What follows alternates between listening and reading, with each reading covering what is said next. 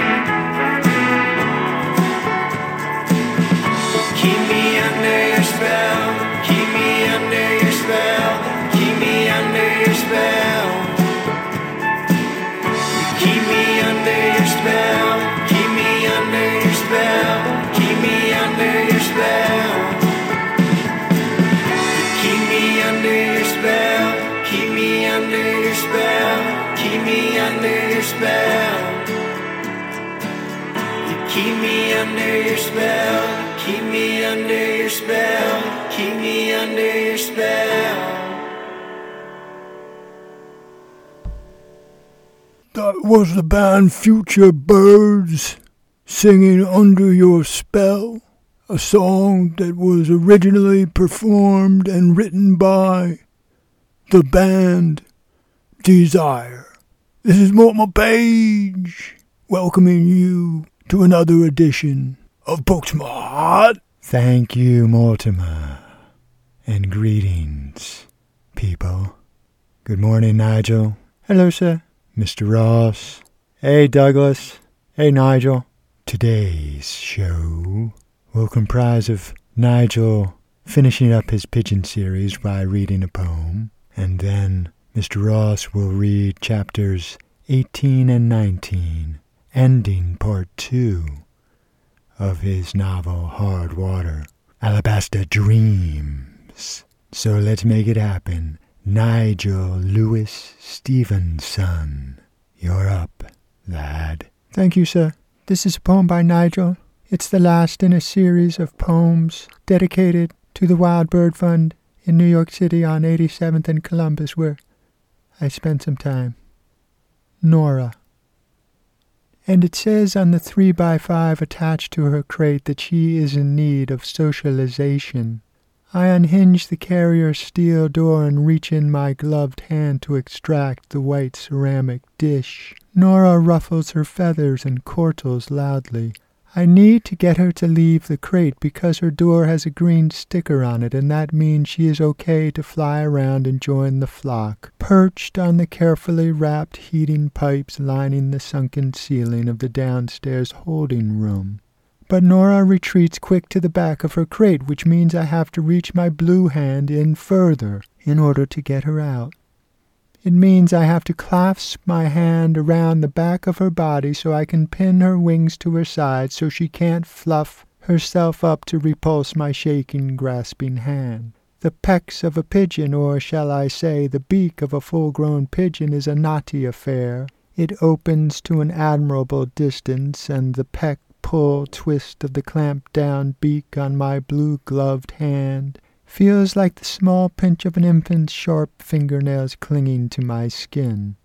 Nora chortles and pecks and pulls and twists and puffs up her wings at the alien blue-gloved hand. What am I to do but leave her alone with her crate door open? Socialization is a double-edged sword. I walk. Nora flies out of her crate on her own. I witness her sharply peck the neck of a gray dove crowding her space underneath the ceiling. Next, she flies back into her crate, but I shush her free without any altercation. I explain to Nora the cleaning was not complete and that she needed more time to fly free. When the time comes to gather the free-ranging birds, I have no luck. They flutter and fly beyond my hand's grasp. Kate, the rehabber, executes the foolproof solution. Lights out. We quietly creep up on the cautious, blind birds. Kate grabs two and I grab one. Lights on. At first she was still. My clasping blue hands hold on. As we get closer to the open door of her clean crate, she begins to scraggle with her feet and unfold her wings. I am happy to deliver Nora back to her clean space. I tell Kate this bird is a scrappy one. Kate reads her card on the door and says, "Oh, she's been here a few weeks. She'll be released soon." A week passes. I return to the Wild Bird Fund. I wonder if Nora will still be there. I wonder if we'll ever meet again. Thank you, Nigel Lewis Stevenson. Thank you, sir. Next up, Mr. Ross. Mr. Ross, what do you have to say about Nigel's poem, first of all? Well, I like Nigel's poetry, as I've said before, and I think with this poem, I really gathered in the affection that he felt for this bird, Nora.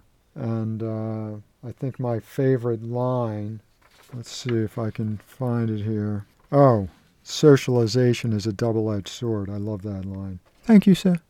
Okay, Mr. Ross, anything to tell us about chapters 18 and 19? Well, we're still within the strange world of the mendicant muskrats for these next two chapters. And this will, as you said earlier, will end part 2. Okay, whenever you're ready, Mr. Ross. Yama. Part 2, Alabaster Dreams, Chapter 18 of the novel Hard Water. Grand Poobah the 13th is not happy. He does not like it when sheep, any sheep, abandon their newly found fold. He calls to me, one of his aldermen. You there, what happened? How'd we lose those white sashers? Don't know, sir, don't. How many of them were there? 3, Grand Poobah.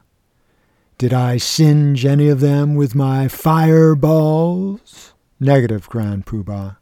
Blast. My aim is off. Need to practice more. Maybe your arm needs a bit of a rehab, sir. Maybe so, maybe so. What irks me is that usually, once we get them to don the sash, we don't lose them. Once they are bewitched with the beauty of the process, gentlemen, the process. Once we get them to wet their toes into the process, however shallow that dipping, then we tend to keep them and reap them into the rotation. Red, blue, aquamarine, purple, etc. But these three, it seemed we had them, didn't it, men? It did. Seemed like they were part and parcel of the process. Got their toes wet, stepped into our moccasins, ready to walk a mile in them. They all seemed copacetic. So I'm wondering, as I'm sure you are, what exactly it was that made them retreat. No other word for it. Retreat. Turn tail, hightail it out of here with great and unruly determination. Maybe the whole shebang scared them. Shebang? Scared them? Yeah, the faces, the limbs, the fire, the flesh.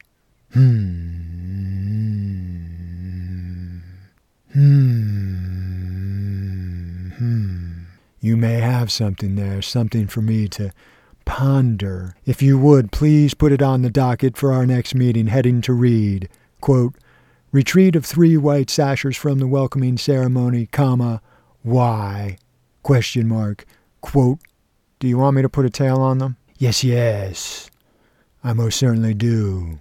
We need, for the betterment of our organization as a whole, we need to find out why these men turned tail and floated off into the distance. If we are to keep doing this good work and continue to build our flock, well then it stands to reason we need to find out, once and for all, why we've got some deserters. Yes, Grand Poobah, I myself will track them down post-haste. I thank you, and be it known to you, I have taken notice of your diligence. Let it be known I'll move you beyond clear glass once, and if you track those troglodytes down and extract from them the reason for their retreat and bring them back to me. Understood? Yes, Grand Poobah, understood. Splendid. It heartens me to believe we've chosen the right man for the job. I will do my best, sir. I'm sure you will. It is just that, sir, outright disobeying can be so crippling. I understand, sir. Do you truly understand? I try to, sir. Do you, for instance, understand the extent of the pressure I'm under as Grand Poobah?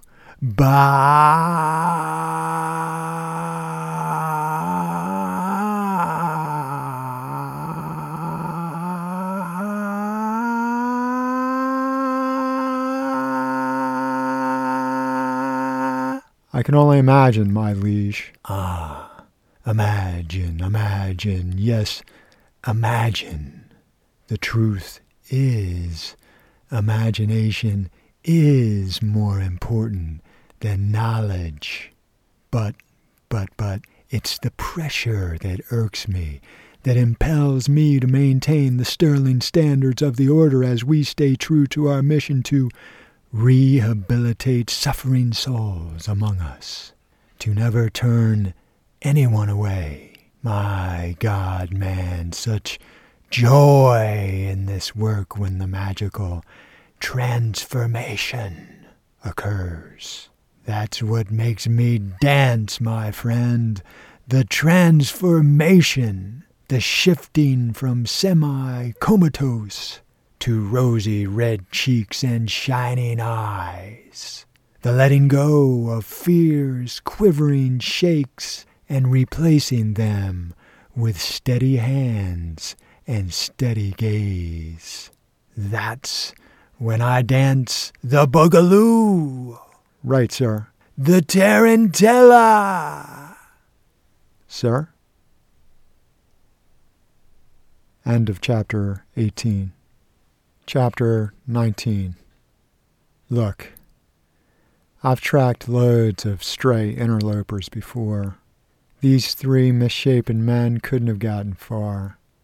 The Grand Poobah, the GP, and his management committee agreed to send me because I've got a hound's nose for tracking. I'm a human bloodhound, and it's true. I lift my nose up into the air and sniff. I get down on all fours and crane my nose to the ground and sniff. I corner my prey and flick on my Electrolux S80. The fat lady sings, and it's all over. In essence, my olfactory equipment is so fine-tuned I could find these 3 wayward cripples within hours. So I'm in a position to give myself a special dispensation to hit Warm Springs on my way. 'Cause my body needs it, you know. My skin, my pelt, my carapace can use a sulfurous soaking in the powerfully pungent sulfur springs. So I ride on into Warm Springs and beeline to the Thomas Jefferson design octagonal barn that houses the roiling sulfur bath. The white-coated, white-bloused, white-slacked attendants greet me with the usual, Mr. Jones? Indeed. First a full-body massage, then an extended soak in the sulfur springs. My masseuse is a young goddess with coffee-colored eyes and coffee-colored skin and coffee-colored hair, and by God, she even smells of coffee. The aromatic oil she kneads into my skin take their essence from lavender and coriander. She doesn't speak. Lay I there, allowing the crucial art of massage to unblock channels in my body's core and release debilitating toxins out into the ethers, as the delightful coffee and rose hips smelling masseuse continues to knead my body. A varied litany of moans, pops, and shifts in utter consciousness compels me to see, in my mind's eye, certain shapes, stars, tears, fears, loves, losses, gains, and pains. A lingering taste of what life can yet give to me, and what I can give to life at once consumes and enervates me. So what can I give to life? Peace? Love? Understanding? What's so funny about that? The angelic masseuse finishes and silently slips through a mysterious door into eternity, leaving me briefly alone with my thoughts as the gentle swinging of the wall clock's pendulum mesmerizes me anew. 10 minutes later, I am floating on the semi-surface of the sulfur spring, housed within the whitewashed octagonal barn. Heat, deliciously soft and slightly roiling, the water embraces and caresses my body and soul. It is as if my bones themselves open up to let flow in the healing sulphurous cure. I float in the delightful silence. I sleep, perchance to dream, and dream of a world at peace, of an America at peace, unhampered by lost limbs, minds, and crippling fratricide. Murder most foul. The essence of time comes back to me. February 17, year of our Lord, 1863, half moon, triangular dots of Canada geese, south by southwest, 30 degrees. Good God Almighty, soaking in these here sulfur springs is the bee's knees. I easily understand why Mr. Jefferson dipped his 75-year-old bones in these waters 3 times a day to find rest from his ills. Fellow Wooglenites, as I lay and lounge on the susurrus surface of this sulfur spring, it occurs to me to leave it all in this 8-sided barn, my past, my future, my present, and emerge a new man with a new vision of how peaceful life on this planet can be.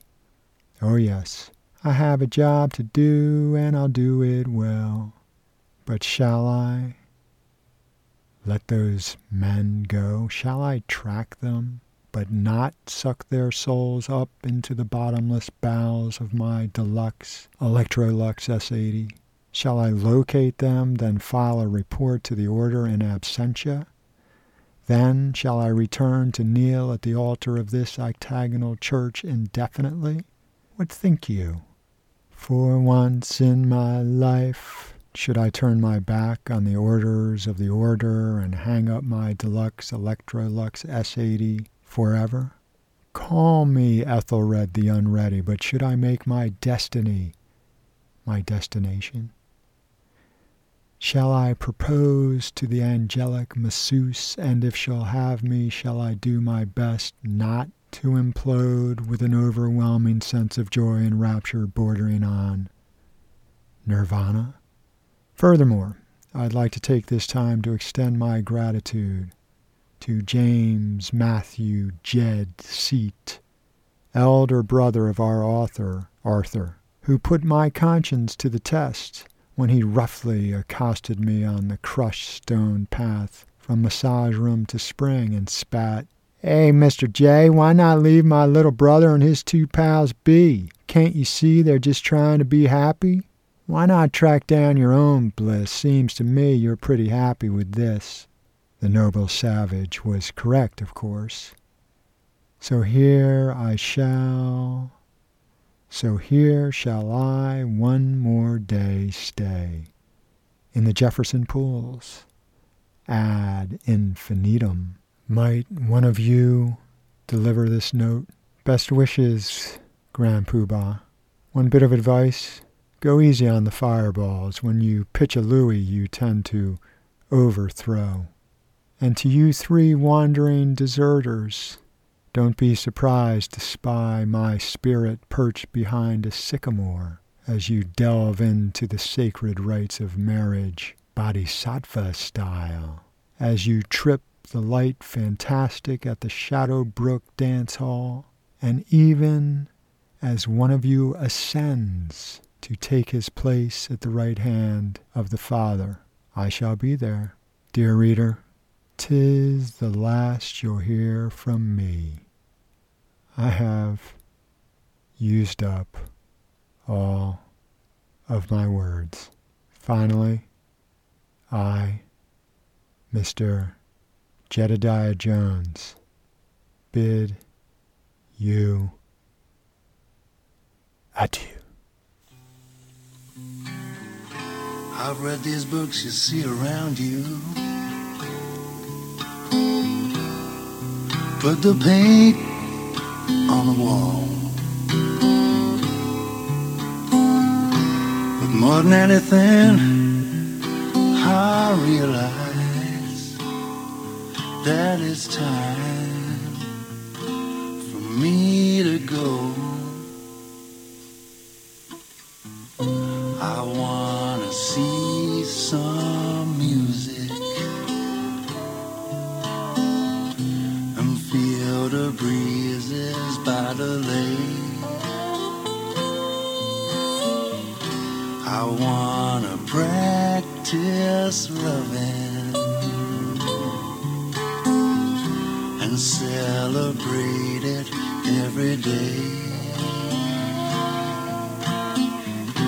I wanna climb a mountain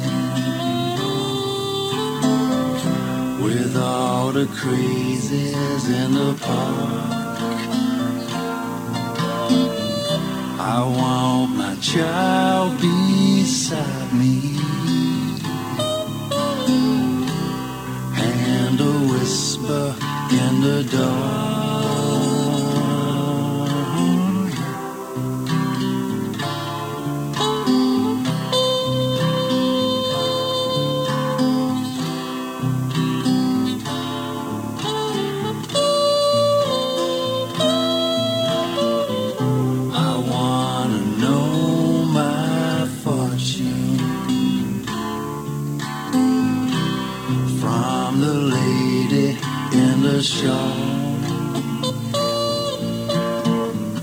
I wanna feel your hair soft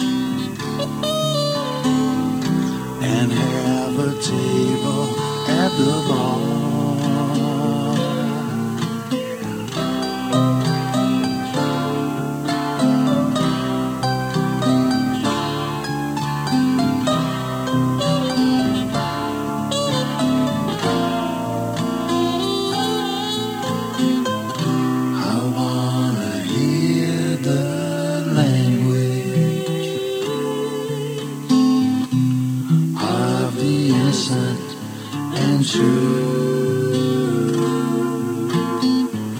I wanna stand up naked like all the women do.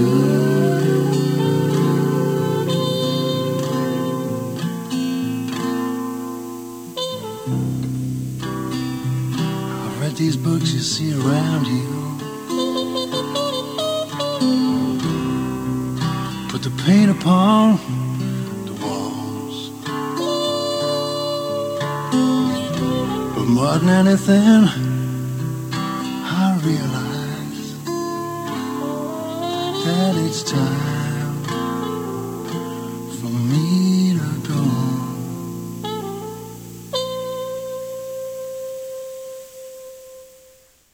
That was the Mick Mahoney Band singing The Innocent and True. Thank you, Mortimer. Well, that concludes another episode of Booksmart. Remember, people, it's about life, death, and the in-between. Until next time, peace.